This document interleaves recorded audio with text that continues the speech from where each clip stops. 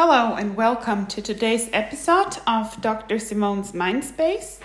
Today I would like to share with you on a personal note about diversity in romantic relationships.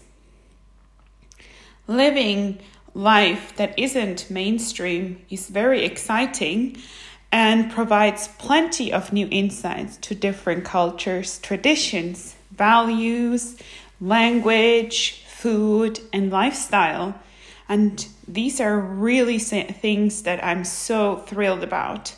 I learned to speak Mandarin Chinese at home with my in-laws and my husband. I see how Shanghainese families have husbands and fathers-in-law that are the cooks, where the role models, the traditional ones I'm used to being Swiss, are reversed, where the husband is actually the primary person in the kitchen and cooking and cleaning up, buying groceries. So this is a very different value in terms of who is in charge of cooking.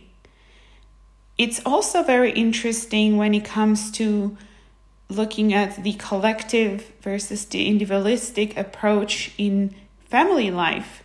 What is more important, and how to show respect to your parents and the older generation, these values that are different and yet very similar at the same time to my own personal development with family that is Swiss, but yet also has background in living in Malaysia. Like my grandma, who grew up in Malaysia, has also a lot of Asian influences in the way she talks and cooks and dresses and so on. And her preferences of traveling have always been towards the East. So there is a lot of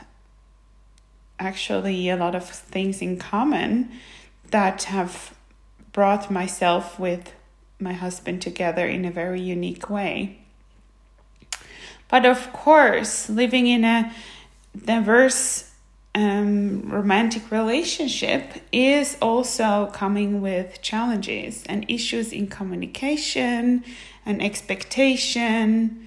And of course, there are more misunderstandings in couples that come from diverse cultural backgrounds than one would encounter when being together with somebody from the same cultural background.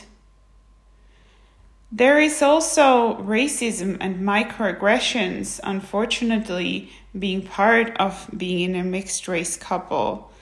And these aspects are very difficult to sort of swallow or deal with, because they are, especially microaggressions, they're very subtle, yet they hurt a lot. And if they are very frequent, they start to have an impact on one's self-esteem.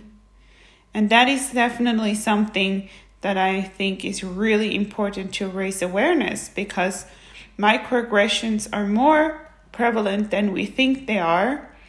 And if you're in a relationship with somebody that encounters these microaggressions, it is really heartbreaking to experience that and not being able to really do much about it in the very moment, because maybe I'm not even aware of these microaggressions when they actually happen, only until afterwards when being told about the situation, I'm aware. And therefore, I think it's important for me to do something like a podcast raising awareness of microaggressions within diverse relationships and how these can even come from own family members.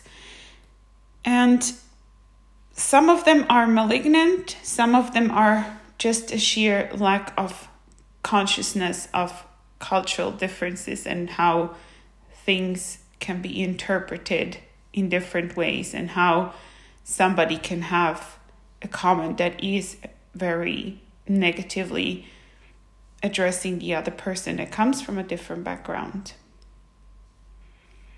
But I would like to still go back and say how mutual understanding becomes more prevalent in a diverse relationship where we have two different cultures, because being aware that misunderstandings do happen, there is a more positive effect of it in that sense that we talk more about differences. We're more aware that we don't share the same experience and that we maybe have to define our own culture, the mixed race couple culture, and therefore there is increased communication instead of expectations that are there and are not spoken about. This awareness facilitates communication and reduces the level of these, oh, but Christmas we're supposed to celebrate this and this and this way, as we've always done, according to one of the couple's partners and the culture within the family they grew up in. But that doesn't mean that the other partner is experiencing or expects the same tradition to happen. So it's important to have this communication, because otherwise there is always an expectation that is not met. It's really interesting to have two different cultures. And as I said, the more we talk about different aspects of culture, the more we get aware, we can also integrate different cultural aspects from our partner into our own and make it more a third culture rather than your culture versus my culture. And so I really hope that we can support each other to make a change and reduce the amount of microaggressions and racism towards people from different backgrounds, and rather see it as a huge advantage to be able to live and have friends from different backgrounds, because they just increase our horizon and make us more tolerant global citizens. So I hope this has been insightful for you, and maybe you live in an international relationship as well. So please do not hesitate to get back to me. I'm really curious to hear from you. Take good care and talk to you soon. Bye.